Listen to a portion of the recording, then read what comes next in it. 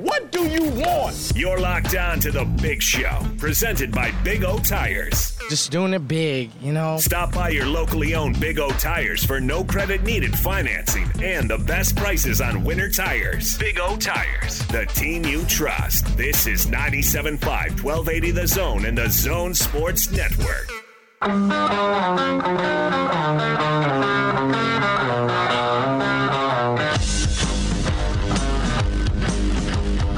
This is The Big Show with Gordon Monson and Jake Scott, presented by Big O Tires. Stop by your locally owned Big O Tires for no credit needed financing and the best prices on winter tires. Big O Tires, the team you trust. This is 97.5, 1280 The Zone and The Zone Sports Network. It is The Big Show. Gordon Monson, Jake Scott, 97.5 and 1280 The Zone. Thank you very much for making us a part of your day. Let's talk a little bit about the Utah State Aggie basketball program and their new head coach, Ryan Odom. Let's get out to the Zone phone. Joining us now, he covers college sports for the Washington Post. He's Patrick Stevens with us here on The Big Show. Patrick, thanks for a few minutes. How are you? I'm well. How are you guys doing? Hey, we are doing great. Let's tell Aggie fans what kind of head coach they're getting. They're getting a guy that is a really, really sharp cookie. I think back to 5 years or so ago when he was being introduced at UMBC, and UMBC had 7 consecutive 20-loss seasons and won 41 games in that span. It was really not a good situation to be walking into, and immediately wins 21 games, goes to the CIT semifinals, really figures out a way to recruit quickly and reload a program that hadn't done much for a decade. And then, obviously, the next year heads off to the NCAA tournament and pulls that memorable upset against Virginia. You know, you look at what he's been able to do for the most part.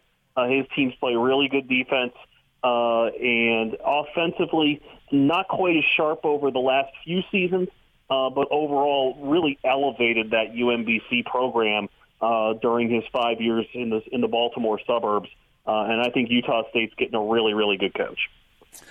Now, that game that you referenced there, I believe it was the score in that game, 74, it was like 20-point victory, right? Yeah, it was 74-54, yep. Yeah, against UVA. First of all, you got to understand that my partner over there is a Va-Tech fan, and so it was great. He's all for one of the best anybody days ever. that beats UVA. So he's I'm a big fan already. Ryan's got great favor with Jake, but in that game, how did they pull that off?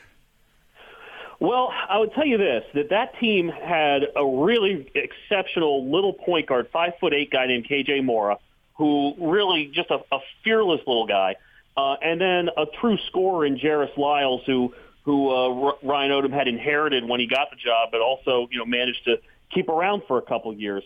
And when you face that Virginia team, the way that they play, teams kind of psych themselves out, I think, a little bit, just by rushing shots and figuring that if they don't take something that looks open, that they're just basically not going to get an opportunity to get another decent look in a possession. UMBC moved the ball really, really well. I think they were 12 of 24 from three-point land, which if you're going to beat a Virginia team that was as good as that one was, you were going to have to either make a bunch of threes or be able to drive to the bucket with some quick guards. And so they made a bunch of threes. And Virginia, they got fortunate a little bit, too, that Virginia had an injury issue. They've been without DeAndre Hunter after he'd gotten hurt in the ACC tournament before that. So the Cavaliers weren't quite right. But at the same time, UMBC played really well in that game, and it was not fluky. I remember watching that game on TV at home, and UMBC was probably up about 12 with 12 minutes to play or something like that. And it's like, they're not going to give this game away. And that I think, is something that stands out about Ryan Odom's teams is that they're really smart. They take care of things that they should take care of. They're disciplined. And an interesting thing that I noticed about him in his first couple seasons that really stood out, especially that first year, is because of how he's one of those guys that believes that, it's sometimes better to let guys play through some, not just mistakes, but tough situations. You're not going to see that quick trigger timeout with a 5-0 or 7-0 run going the other way. He's a guy that's very cerebral and is in his mind, is prepare guys to deal with game situations so that he doesn't have to use the timeouts in situations like that. Were folks out there surprised that he left for Utah State? I would say this, that UMBC is kind of a suburban commuter school, and it really isn't as a huge deal locally, I would say. And I'm not trying to be dismissive in any way, but it's not. It's really, between Baltimore and D.C. kind of a pro market. So I would say this, that from the perspective of somebody that pays a pretty close attention to college basketball, I thought it was a really smart move on his part, going to a school that's really committed to basketball and has a good recent history and a good history really over the last 20 years or so of being able to field really good teams and be really competitive. He'd been in the mix for the College of Charleston job that opened up last month when Earl Grant went to Boston College. And so it's not a huge surprise that after 5 years at UMBC that he would be looking for a different gig. Did I expect him to be going a couple time zones away? I can't say that. But I think it's a smart move by him as well as a smart move by Utah State in hiring him. What kind of recruiter is Ryan Odom? Well, that's a good question. I think you're talking about different kinds of jobs there. I know that at UMBC there was a lot of looking at junior colleges.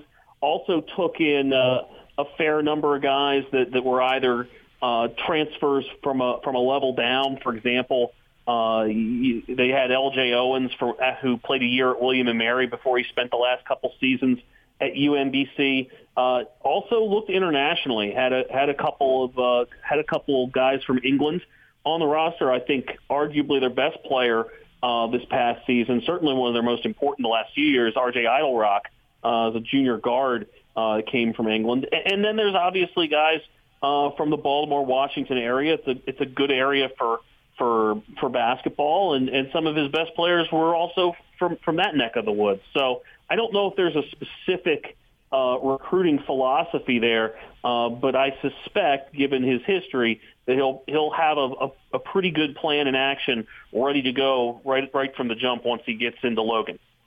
We're talking to Patrick Stevens from the Washington Post, talking about the new Aggie head coach, Ryan Odom. And I've been trying to figure out the best way to word this question. But, the guy who's replacing Craig Smith at Utah State was a big-time energy guy, a big positivity type of dude. And we've had coaches around here like, say, Rick Majerus or probably a better example, Jerry Sloan with the Jazz. They're kind of more hard-nosed, demanding type coaches. So what is Coach Odom's vibe? What type of guy is he? He's a thinker, I think, as much as anything else. Is the thing that stands out to me. And I've known Ryan before he got the UMBC job. He was an assistant at Virginia Tech, and I was covering Maryland, so we crossed paths a few times in those ACC days. And the thing that stands out about him is he's somebody who thinks about stuff. He really sizes up situations and makes judicious decisions. And so, I don't know if that's necessarily, a guy that's going to be a huge rah-rah, that kind of thing. But he's definitely a guy that's going to think through things and size up situations really well, a really thoughtful person.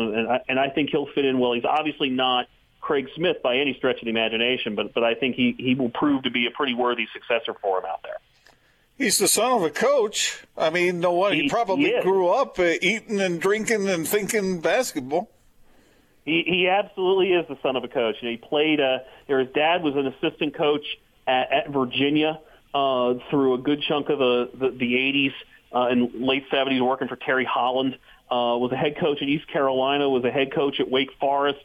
I think Ryan was off in college by the time the height of the Tim Duncan era was underway down in Winston-Salem. Played at Hampton-Sydney for Tony Shaver, who was a longtime head coach at William & Mary.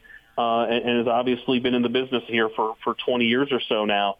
And so, Dave Odom is a guy that would pop up from time to time up in Catonsville here in the Baltimore area, and a guy who's well known for being a pretty talkative and chatty person. So, Ryan's very engaging in that way too.